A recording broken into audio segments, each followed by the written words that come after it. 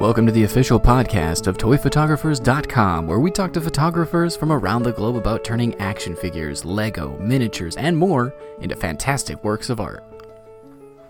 Welcome to the Toy Photographers Podcast. Today's episode is the second of a planned 8-part series focused on toy photography from a beginner's perspective. My name is Terry Green-Henning, and I'm again joined by Ariel Figueroa. We're your hosts for this special series. Today's episode will focus on getting started with camera gear. If you haven't had a chance to listen to the first installment of this series, in which Ariel and I discuss our own journeys to toy photography, we encourage you to go back and have a listen to that one as well. Before we get started with this conversation, just a quick note that today's episode won't be very technical. While there's a ton of technical information related to cameras and lenses, we won't be doing a deep dive. However, there are plenty of resources online if you're looking for that kind of info, and we'll be sure to add our favorite go-to resources in the show notes. So now let's get started. Hi, Ariel. How are you? Good, Terry. How are you? I'm good. During our last episode, you mentioned how for you, toys came before cameras. Is that correct for those who haven't listened yet? Correct, yes. Okay. So I'm curious if you could walk us through your journey to the camera gear you're currently using. So my journey, the very first picture I took was just with my iPhone, just because I was a little curious. So I figured I'd go ahead and get started with my iPhone, see how it would come out. And I think that was I only took one picture with it because I knew that my wife has a DSLR camera. I believe it's a Nikon D3200. I believe is the one that she has. So it's an older model, but she used it, took really good pictures with it. So I figure I'd give it a try. And I used that camera maybe for about my first 2 months into it, I want to say. Took some really good pictures. I was really happy with it. And then I was lucky enough to get my hands on a Canon M50 mirrorless camera, which is the one that I'm using, which is the one I'm currently using.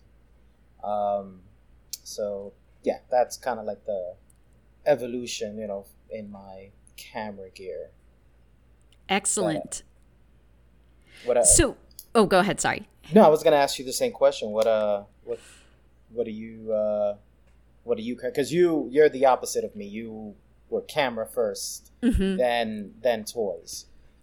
So I switched over.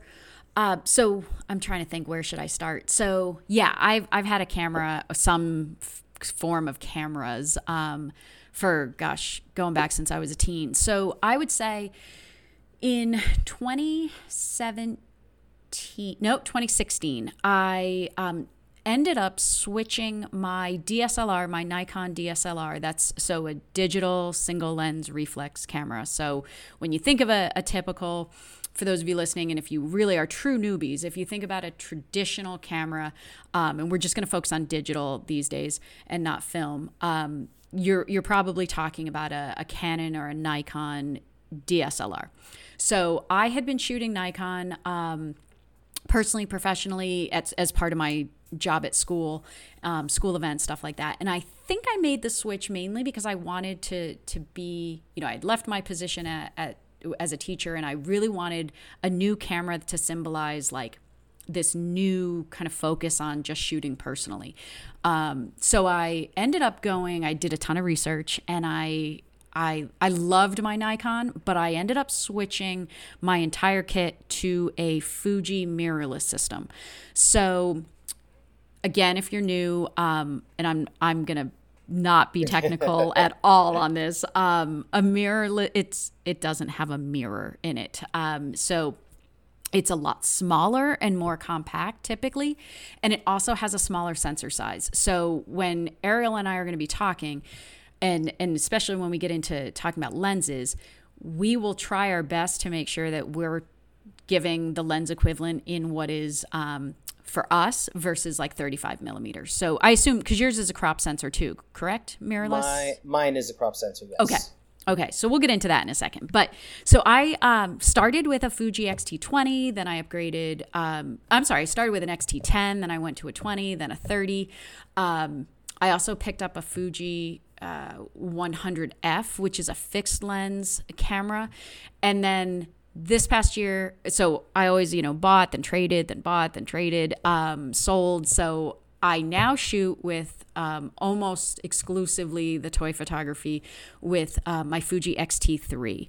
When I started the project, though, again, if you listen to the first episode, I mentioned how I started a daily 365 photo project, and it didn't initially start with toys. But when it did, I had committed to this 365 and I only wanted to use one camera, and that was my Fuji 100F. So I wanted to shoot every day with a fixed lens camera. It looks old school. It's one of my favorite cameras. It's a fixed 23 millimeter lens. So that's a 35 millimeter equivalent in full frame. But then I realized that it was kind of limiting when I started playing with toys. So, switched at that time. I can't remember if I already had my X-T3 or if I think I did, because I had traded for that. And when I say trade, we'll talk about kind of how you can acquire camera gear and lens stuff later on in the episode. But yeah, so to make a long story short, Fuji X-T3, usually with one or two specific lenses. So both cameras that you and I use are interchangeable lens cameras, correct? Correct, yes. Okay, cool. Do you want to kind of jump into what lens you use, and then I'll say what I use, and then we can talk about that? Yeah, of course. Before I do, you kind of briefly mentioned it, and for anyone who's listening. So the mirrorless, also the other thing, pretty much the main thing I would say I like about the mirrorless camera is the live view on the viewfinder, or the little 3-inch screen that's on it, is what you actually see in the end result. So unlike a DSLR that, when you set up a shot, you're looking at it through your viewfinder, you're looking at it through the small screen, and you're like, okay, cool, it looks perfect. At least for me, in my experience with my wife's camera, what was happening is that I would, and again, this is when I just got started, new to photography, so I have no idea what the hell was going on. But, just when I got the lighting right and it looked good and I took the picture, when I looked at the picture, it was darker. It was not what was shown, not what I saw when I took the picture. And I guess just, from doing research and asking friends, that's just how DSLRs work. I guess because of the mirror, the image bouncing off the mirror that goes into the viewfinder, which again, a little technical. I don't know much about it. So if you want to speak on that, by all means, go ahead. So when it comes to a mirrorless camera, since it's, again, no mirror and it's straight digital, what you're seeing in the viewfinder and what you're seeing in the screen is the way your picture will come out, is how your picture will come out. So that was the biggest reason why I'm a fan of mirrorless cameras, and why going forward I think I'm gonna stay with mirrorless cameras if I ever do get a new camera. Plus, like Terry mentioned, it's a lot lighter, a lot more compact, which I really like as well. The only downside to that is when you attach a fairly heavy lens to it, it's really the balance kind of sucks. But which is one of the issues that I find with mine, because another issue, at least, and I don't know if it's like that with all mirrorless cameras, but I know with the Canon mirrorless camera, it has a different mounting system. Mm-hmm. So like a lens that let's say if you go from a DSLR camera and you have all these lenses for DSLR cameras, and you get yourself a mirrorless camera, even if it's a Canon, it's not going to fit, because the how you connect the lens to the body is smaller, I believe it is, mm-hmm. than a regular DSL mount. Is that right? I think so, and I think it varies camera to camera. I made a clean switch. I went from Nikon DSLR to Fuji mirrorless. So I just sold my camera and my lenses. But what you can do if you are sitting home and you're like, I do want to make a switch. I want to stay with Canon or I want to stay with Nikon, and you have a DSLR, there may be adapters, but I'm not sure what that does. That's where I think my knowledge base just doesn't extend into that realm. But that would be, if you have a local camera shop, I would certainly suggest heading in there and just asking some questions and playing around. If you're using an old camera, the technology has just, I don't know, it blows me away sometimes to think about how far we've come. And this is coming from someone who doesn't know all the ins and outs of the technology. I just know, gosh, we've come a really long way to using what we use now. And you're right, having that live view, and I know that what I see is what I'm going to get. That's awesome. And I would say that's awesome whether you're a beginner or not. So it is kind of nice tweaking things in the camera and then knowing that I'm going to get that. Back in the day, when we used to shoot film, it's like, well, I have no idea. I'll wait the 2 weeks until they come back. You got to wait until you get it back in the film and then see, okay, I took it. It came out good, or crap. Or, I have, 36 photos with my thumb in it, So, exactly. It's so much easier now. Yeah. So what kind of lens are you using, or lenses? So I currently interchange between 3 lenses. So the standard, I believe it's a 14 by 14 to 55 millimeter kit lens that came with the camera. I use that sometimes, depends on the shot that I'm trying to get. But the 2 lenses that I use the most, I would say, is the Canon 50 millimeter prime lens, or as you might hear it called, it's a Nifty 50 or 50 Nifty, so one of those 2. It's but that 50, sorry to interrupt, but that 50 on your Canon is actually like an 85. It's about, because of the crop censoring, it's about an 80 to 85.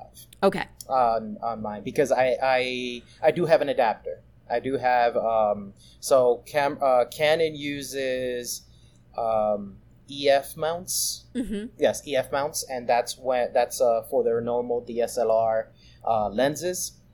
The mount on the M50 is a EF-M mount.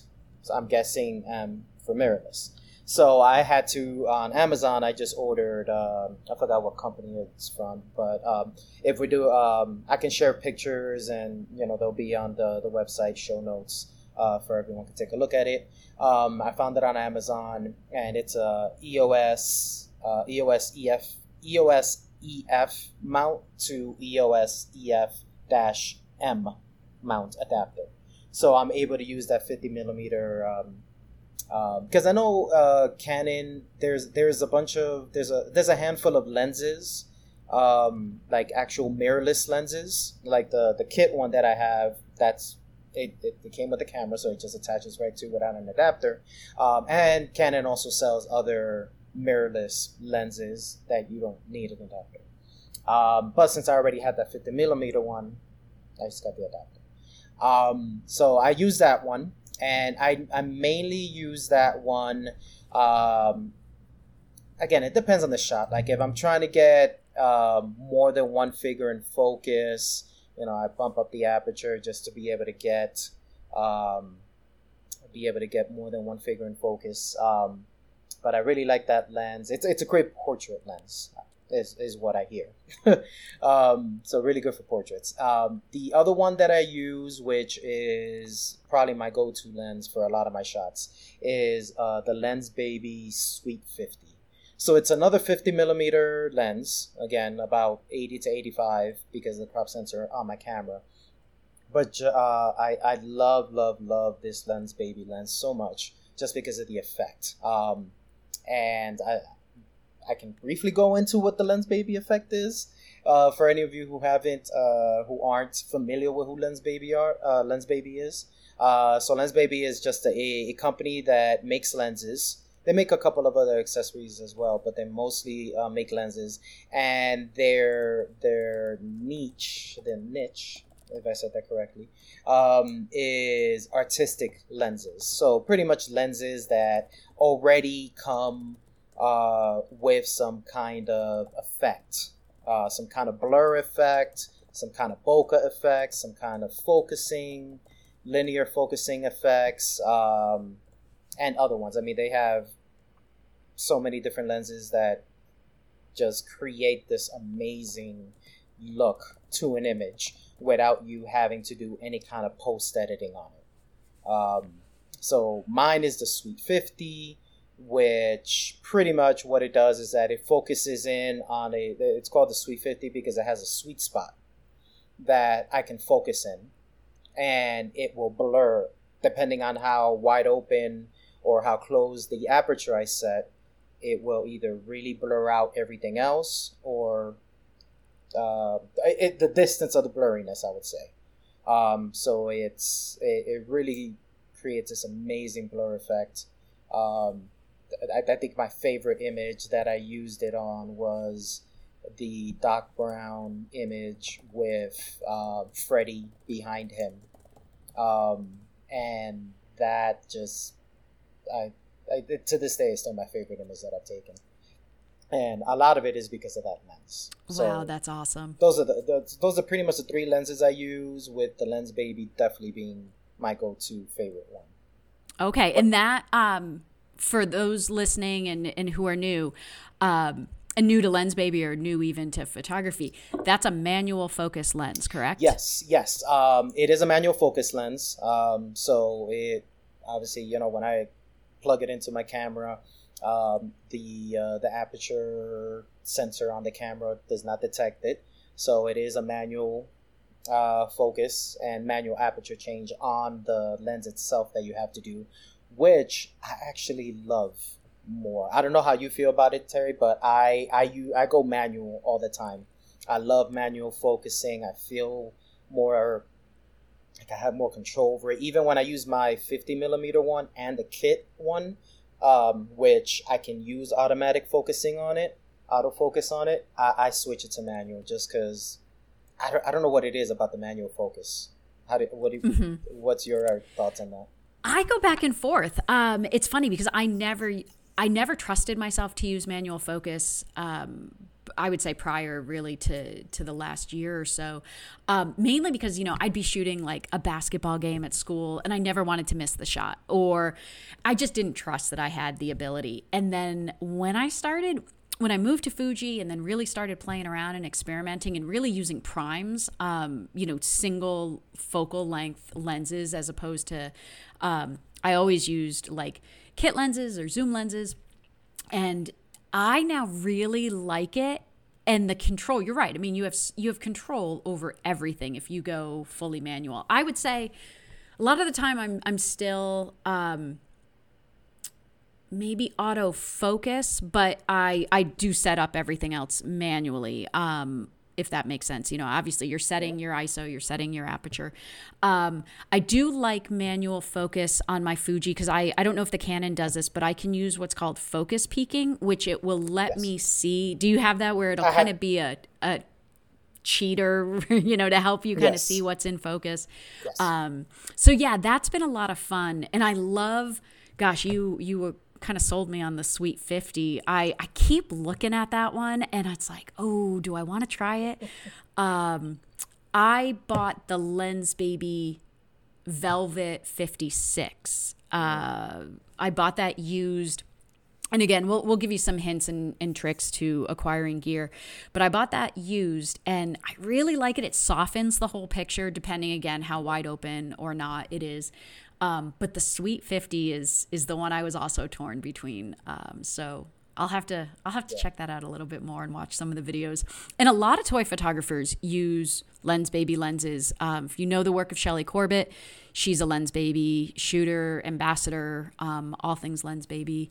And the effects are just so cool. Bunch of folks use Lens Baby. Shelley was the one that put me onto it. From looking at her photos and then just seeing her talk about it, and then she did an online presentation for Lens Baby a couple months ago, and that was it. Like I actually now that I remember, I got two. I got the Sweet 50 and I got the Edge 50. Okay. which is another one. The Edge 50 is that linear line of focusing that, depending on how you tilt it. Oh, here's another thing with these Lensbaby lenses. They're tilts. So they use a tilt. And so you can pretty much angle your lens whichever way you want, which, depending on your angle, gives you a different type of focus strength, I guess, if that makes any sense. Okay.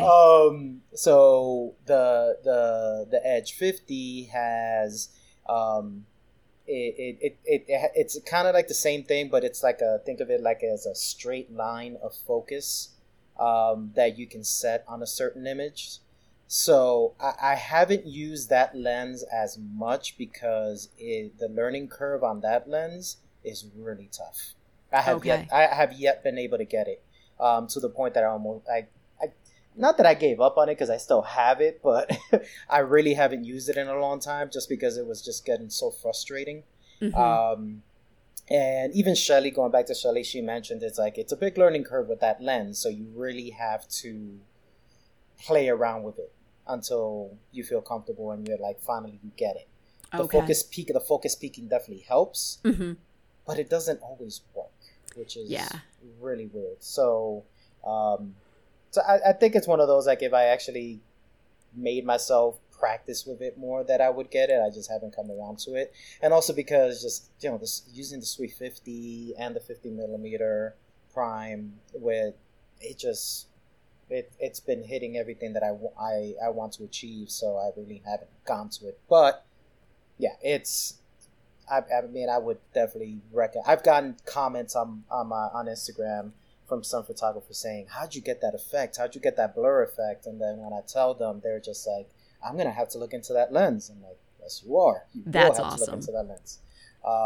It's definitely, I mean, and I've only shot toy photography with it. I haven't even done anything like, nature or outside. I could just, I can imagine how awesome those photos would come out. Because I've seen them. I've seen them on Lensbaby's website from other photographers that use it for landscaping and stuff like that, and it's amazing. Oh, that's awesome. I always forget to grab my Velvet, the Lensbaby Velvet, because I usually use, I guess I'm primarily in two lenses. I'll use my 16 1.4, which is, and this sounds kind of weird because it's a wide angle lens. However, it allows for really close focusing, so I can get like right up to the subject with that 16. So that's probably a 20, I think it's like a 24 equivalent on a full frame. But if I use the 16, I can get, I can shoot wide open. So it's got that 1.4, it's a fast lens. I love shooting wide open in Fuji. So I can just get super up close, and it really, the depth of field, I just love images with that lens. And I used to think that was just like that was my go-to lens outside. It's a little heavier, but heavy is nothing when you're talking about, it's all relative, but on a mirrorless, like it's heavy for mirrorless, but not at all heavy. But most of the time, so I use the 16 1.4 or my 60mm 1:2 macro. So it's not a true macro, which again, I feel like I'm going to butcher this explanation, but a true macro is a 1:1 where it fills, the actual size becomes the size of the sensor, I think. And this is 1:2. My husband actually has the Fuji macro, which is a 80 macro 1:1, but that thing's a beast. It's heavy, and part of why I moved to mirrorless was to just have more of a lightweight, compact kit. And I know I'm not gonna, if a lens is too heavy for me, I'm not gonna have fun. If it just becomes a chore. So I find that the lenses that I use are, they're compact, they're lightweight. I have them on my camera all the time. Sometimes I'll go a week shooting one. Sometimes I'll shoot the same subject in both lenses just to see what happens. But those are my two go-to lenses. I'm kind of now inspired to use my Velvet 56 a little bit more. I love that soft look. I'm kind of a sucker for bokeh. And if you're not familiar with that term, that's just that blurred background that I really love. Some people, you can overdo it, but I think with toys, it makes for some really, really cool images. And yeah, Lensbaby too. I think the fact that you can be creative and you're not doing it in post-processing, you're creating those effects in camera, that it's a really cool company making some really, really fun products. They are. And we are not ambassadors. I'll just say, No? like, you and I aren't. We're just like normal beginner people who are playing around. But yeah. Normal fans of Lensbaby, I would say. Yep. I mean, if we were to become ambassadors, I'd be okay with that. But just normal fans of Lensbaby. Yeah, it's so you said when it comes to the heaviness of the camera, which again, it when it comes to mirrorless cameras, yes, it's an issue when you're using other lenses. I remember for work, I brought my camera to assist. I wanted to try out my camera when it comes to video, because it's supposed to be a really, really good video camera, and the opportunity came up at work to use it. And then my coworker let me use his lens, which I forget what it was, but it was a zoom lens that was like probably 6 inches long and like just super heavy, to the point that it was way heavier than my camera was. So that was, luckily it was on a tripod, so I wasn't holding it, so it was fine. But I was like, man, if I had to hold this, it would be super uncomfortable. So what I ended up getting, a cage for my camera, and it's one of those it's one of those cages. It serves a couple of purposes. One purpose is that it has all these slots all around it, so that you can attach different things. So if you wanted to attach secondary light, so you know how the cameras have those slots that you can just slide a light into it or mic into it. This gives you the option to maybe attach another mic to it, or another light to it. And a screen, like an external screen. So it just has all these slots where you can attach different devices to it. Oh, cool. We'll have to link to that in the show notes. Yes, You'll have to, Yeah, I'll send you an image of it. Another, which is what I use it for, which is a great benefit, is that it adds a little bit more heft to the camera. Because it's a straight metal piece, and it will give a little bit more weight to that camera, so that if you're attaching a heavier lens to it, it helps balance out that weight fairly well. So I started using that, and I really like it. It definitely helps. The lenses that I have are nowhere as heavy, but now at least with that cage, it feels like the weight is on the camera more than it is on the lens. Which, when it comes to someone like me that uses that an adapter with the lenses, I'm always worried. And actually, it did happen. The adapter started getting loose. Like the screws started coming loose on the back piece of the adapter, so every time I moved the camera, the lens would also kind of move. I found out it was that, and I just tightened up the screws, and it fixed itself. But I haven't had that issue since using that cage on the camera. Oh, good to know. So it's a great thing. But again, if you're looking into vlogging a lot, it's a great thing, because you can attach so many things that will help you with vlogging on that camera. So we'll definitely, I'll send you an image of it, and we'll definitely attach it to the show notes. Great. You can look at it. But yeah, that's what I use on mine. Okay. You brought up a really neat point about just how a camera feels to you. And so, so much, there are so many cameras to choose from, and some people have brand loyalty, and that's great. But if you are just starting out, if you can, visit an actual store and hold the cameras in your hands.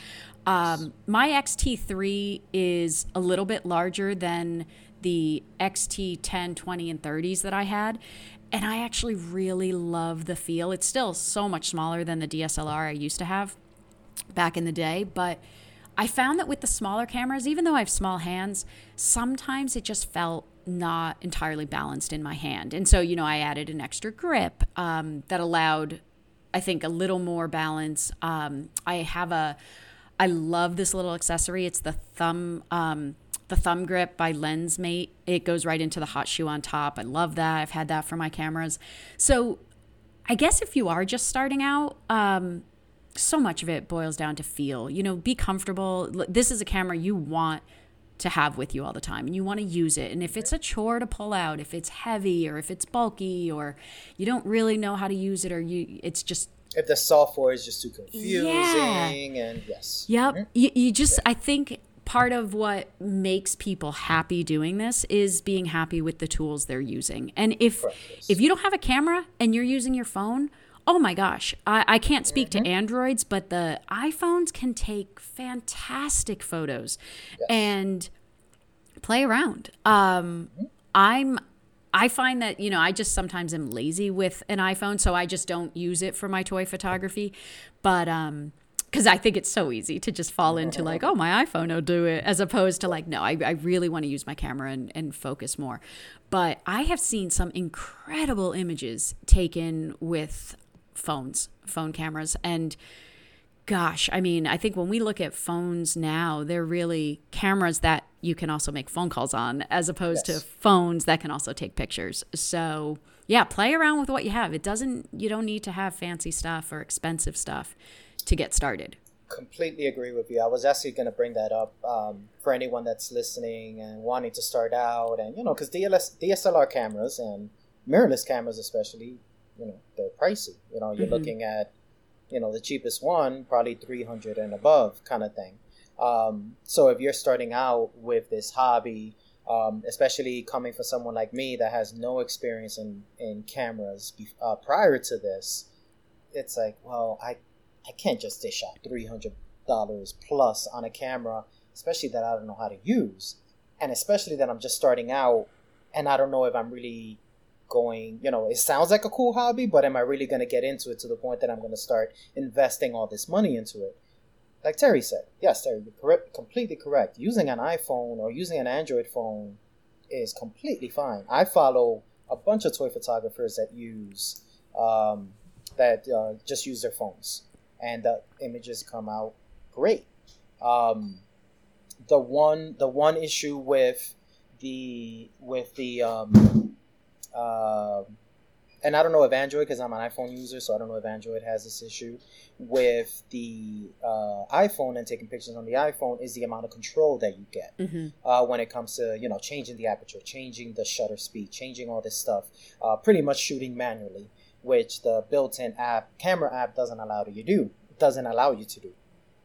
There's so many third-party apps that you can download that will give you that option. ProCam is one.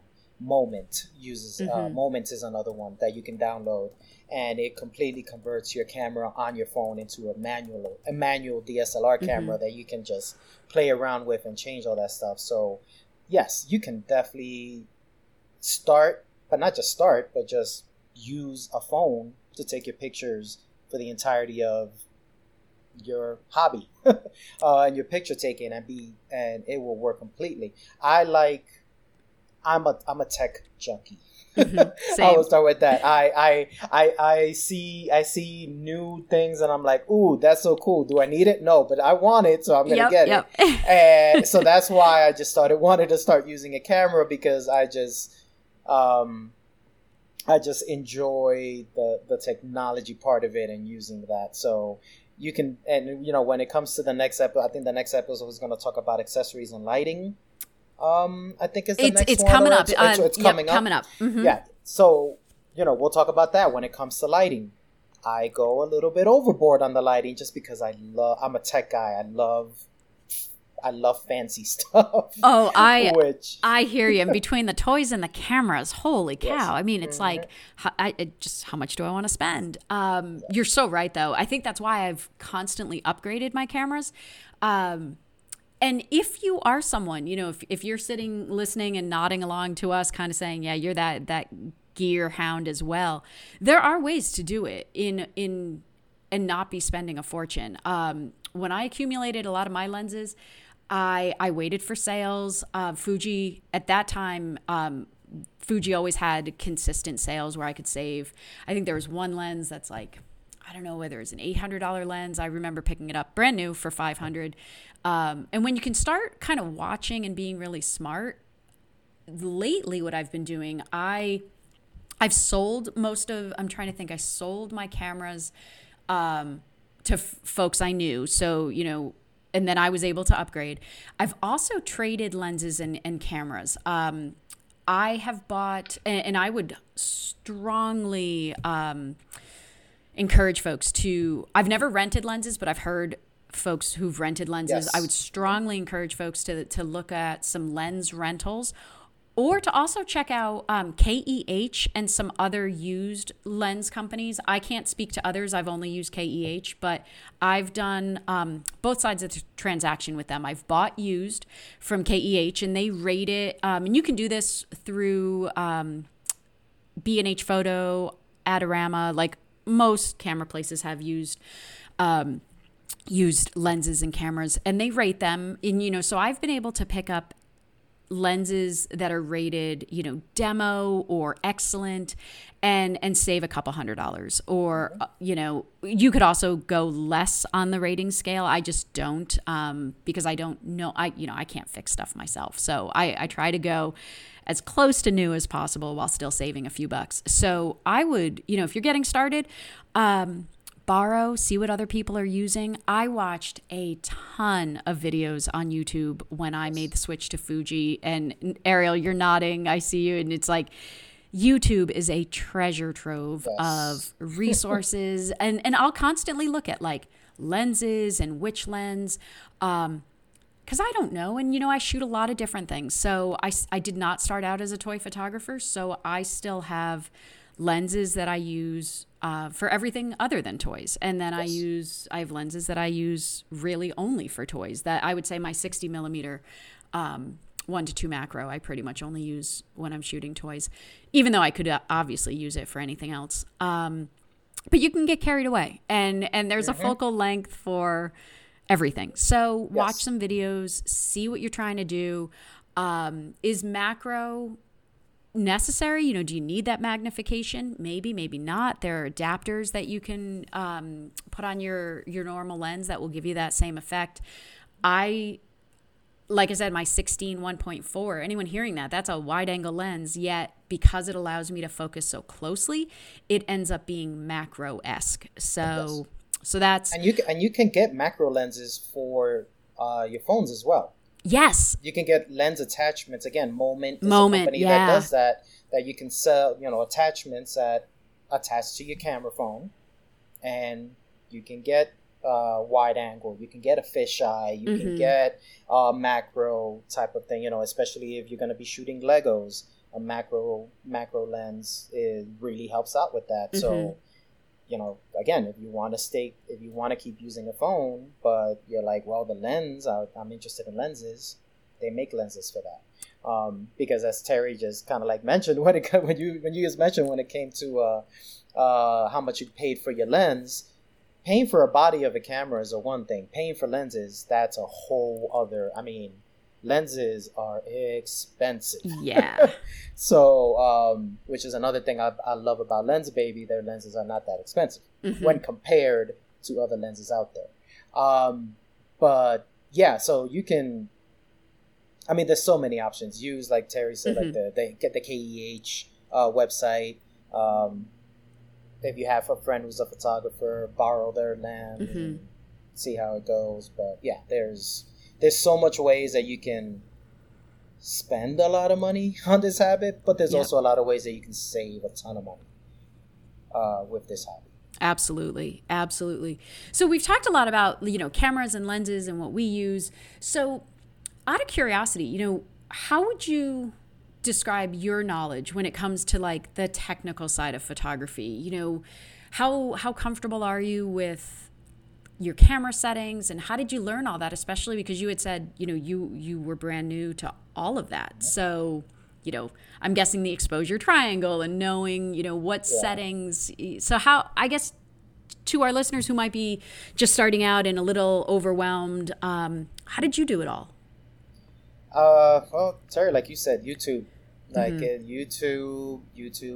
It was, I mean, there are so many videos, not just when it comes to, when I was able to get my hands on this M50. All right, when it comes to anything, even when it comes to something as simple as putting furniture together, I'm not a manual booklet reader. I can't. I either say, okay, I'm just going to look at it and figure it out myself, or I go and look for some kind of video tutorial type of thing. So I did that with my camera, with the M50. I just looked up a ton of videos from different YouTubers on, how to use the camera, how to navigate the settings, the setting structure that Canon uses. Because again, my wife's camera was a Nikon, so different ways of navigating through the settings. So I had to learn that. So used YouTube for that. When it came to figuring out what lenses to use, what focal length to have, like you said, the exposure triangle, which is how to use the aperture, how to use the shutter, how to use the ISO, how all three of those work together. Again, YouTube, Adorama, I believe. Yeah, Adorama, the way, but Adorama's YouTube page has some outstanding tutorials that break it down for you on this is what the exposure triangle does and this is how they play off each other. And that's, I would say, out of all the videos, the Adorama ones were the ones that I give credit to for figuring out how to use it. Now, when it comes to talking about it or explaining it to someone, I'm like, I mean, this is what it does, this is what it's supposed to do, but I'm not nowhere near to the point where I can coach someone on, if you want to get this kind of lighting effect, lower this down to this and play around with.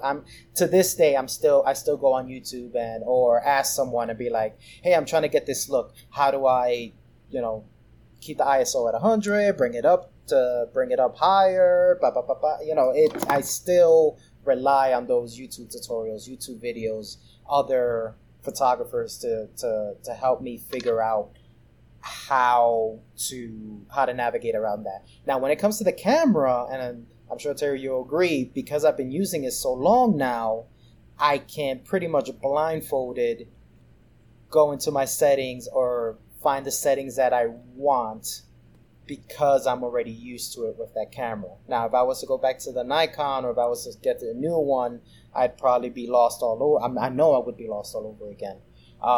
But it also, the more you start using it, the more you start playing with it, you'll get more familiar with it and just be better at figuring out, especially when it comes to a DSLR camera, because a coworker of mine who uses the DSLR, doesn't like mirrorless, likes the DSLR ones, and I told him, well, don't you like the fact with mirrorless that you can see what your picture is going to come out of because of the way the mirrorless works? And he's like, yeah, you're good, you can, but when you get used to your camera, you know what settings to use, so that's not even an issue. Mm-hmm. So it's just a matter of using it. You get used to it, and yeah. But yeah, I mean, YouTube is the resource. Definitely. And what we can do in the show notes is maybe point to some of our favorite resources. Mm-hmm. I certainly, there are a couple Fuji photographers that I follow religiously, and they taught me, I'll watch those videos over and over again. And then there's some general ones that would apply to whatever brand you're shooting with. But you make a good point. I mean, yeah, the cameras all kind of do the same thing and do it sort of similarly, but the menus might be different. And I mean, each camera is different. Otherwise we would have one brand. And so part of what drew me to Fuji, and this is, shameless plug, I just love the film simulations. So by that, I mean, I just love Fuji colors. I'm a sucker for really great Fuji colors. And we'll talk about editing later in this series, but I really don't edit at all. Mainly because I really love how they come out. Often I'm just using JPEGs. I just started importing RAWs, but I'm not doing anything to them. I import RAW with my favorite film simulation, and it's basically a JPEG, but it just has all the data there if I want to play around. I keep thinking I'm going to go back and edit, especially before we air the episode on editing. I figure I should know something, but I really know nothing when it comes to editing.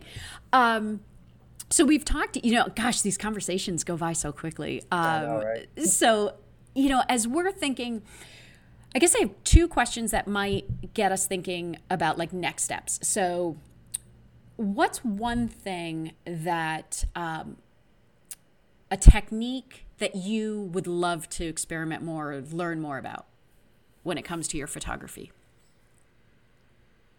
Good question.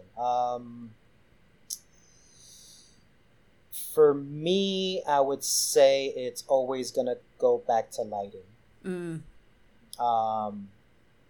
It's one of those parts when it comes to not just toy photography, but just photography in general, or just shooting in general. You ask any professional photographer, and they're gonna say lighting is key. Like, if your lighting is bad, your photo is not gonna come out right. So, which I know we'll get more into when we talk about that episode, but it would definitely have to be lighting that I would say I really need to get better at personally, and like to play around more. And how, when it comes to using the camera and the lighting, how it plays off each other. Because I can have a bunch of different boom cues and a bunch of different lights all around, but obviously the settings on my camera, how much exposure, how little exposure it is, that also affects the lighting.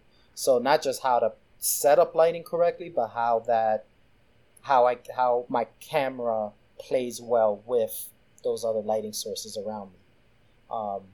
So that would be, I would say that would be the one. What about you? I would have to agree. Certainly lighting, I feel like, is something I'm always going to be learning. Up until really the toy photography, I think I was always shooting outside stuff. So, this is my real first time kind of setting up a scene and thinking about how to position lights. I never owned lights before, and so I've bought a few different pieces. And again, we'll talk about that later. So I guess I would echo everything you said about lighting, and then also using the camera to help me create, to go back to stuff we talked about in the first episode, using the camera to create a scene.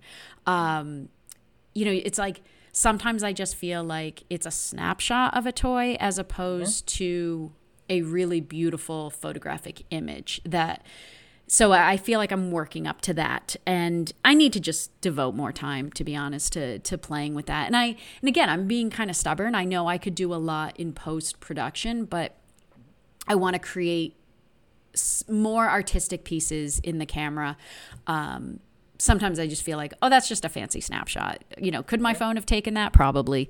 Yeah. But yeah, so I think it's just devoting the time to improving the craft. That's what I'd like to do. Yeah, because you hear it all. Go ahead. No, go ahead.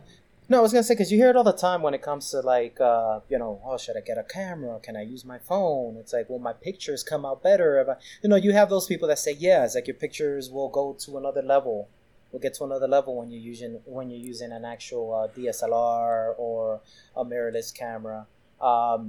Or you'll hear others, because I personally have heard them both. Like that, or you hear, you can take, phones these days, take pictures, it's all about you. And if you want to do some post editing, you can take just as good images with a phone as you could with any other camera. So I can't honestly say, I've actually been thinking about maybe going back, because when I started, I was using my phone when I just started. So for me to compare those pictures and be like, look at them now, look at them then compared to the way they are now.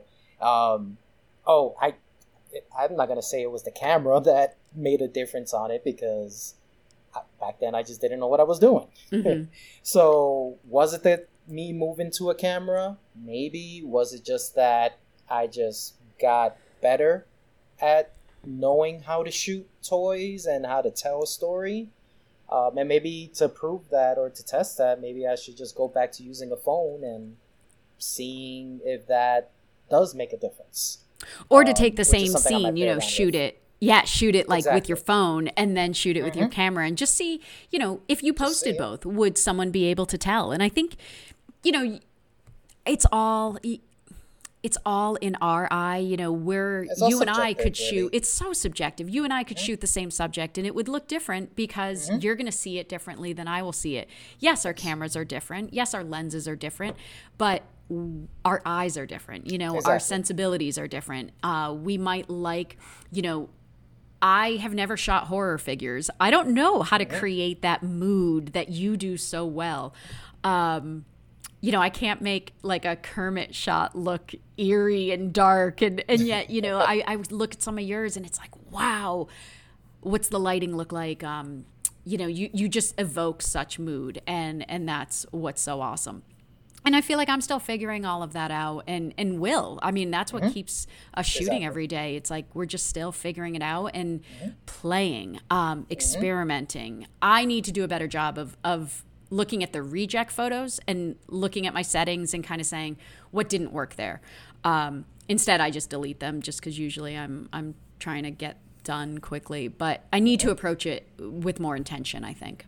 I think that's a great point. Like looking at, you know, especially if you're starting out, you know, pay it when you take a photo, you know, write down. I mean, the camera will store all that information, but you have to dig in to look into it. But look into, you know, when you take a photo and you know, write down, okay, what aperture did I have it set at? What ISO did I have it set at? You know, what was my exposure like as a whole? Like, you know, take notice of all that, because, you know, months down the line or years down the line, when your skills have greatly improved and you look at that image and it's like, man, I you know what, I might like want to take that picture again and see what the difference is. You can look back and be like, all right, what was all my settings at? And let me see if I can duplicate that. It's a great way of seeing, you know, how far your skills have come, how, you know, like you, that you're not comfortable shooting horror figures because you're not sure how to bring that mood. But you will. You know, you will, because it's really not something that, oh, this person's just better at taking horror pictures than I am. It's like, I mean, no, it's just they've done it longer. They've taken more pictures. They found a way to make it look believable. That doesn't mean that you can't. Give it a try and see what you come up with. And because, you know, we're gearing this podcast to people like us who are just starting out, you know, try to keep in mind that for every picture a photographer posts, there are dozens, if not hundreds, that didn't make the cut. So, you know, try to make sure that, you know, you give yourself some grace in that. You know, some of these folks have been doing this forever. You and I, we're not even at the year marks yet. And so I think if you are listening and you're just starting out, it's easy to get overwhelmed. It's easy to think that our skills aren't yet where someone else's are. And they might not be yet. But you keep at it, you shoot every day or as often as you can, get used to your camera. You know, try to fight the urge to buy every new shiny thing until you know what you need and you don't need. And that's tough. Try. I notice it. It's a keyword, try. Keyword there, yep. You know, set a budget, think about what you really need, and you may find that your needs change over time. There are lenses I don't use anymore. You know, if I'm not using a lens, I'll trade it, and then I'll, you know, or sell it and save up for something I will use. So all this to say, just get out there, start doing it. Oh yeah, please. Yeah, so I want to ask, because you brought up something interesting. So let's say out of one shot that you post on Instagram or something, how many total shots, and I'll ask you and then I'll answer, how many total shots did it take for you to get that one shot normally, like on a, you know, like on a normal basis, average wise? So I think last night's shot, I think I took like 17 pictures. I remember my sister asked me to do a couple photos for her office, and I was like, okay, yeah, I'll shoot a couple and send them over to you.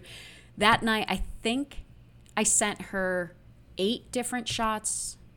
No more. I don't think I sent her more than 10, but I took 130, I think. The first batch I took like 114, and I think I sent her 8, and then I took another 20 maybe and sent her another 4. So, and it's something that is just like, ooh, that one's close, but I cut off his foot. Oh, that one, it's just a little out of focus in that one spot. So, yeah, I mean, on a normal night, I would say I'm probably taking anywhere between 15 and 30 to post one, and then I might 4 others, 5 others. But some days I luck out. Yeah. Some days, I could shoot 50 in like 1. Some days I can shoot 6 in like 3. And it all kind of depends. I wish there were rhyme or reason, or I wish I had it down to a science, but I don't yet.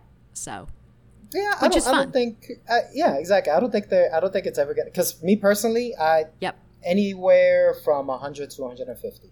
Wow. Different shots. I mean, I normally, and there's 2 reasons for that. One, I shoot on I have like I don't know what the term is, but I have my camera set so I'm shooting like a speed burst. Burst mode? Okay. Burst mode, yes. Yep. And the reason I shoot that is because, in a lot of my shots I use smoke. Yeah. Or atmospheres. To give some kind of atmosphere, or if it's a horror shot, to give that really spooky smoke look to it. So, when you're and I have a fog machine for that.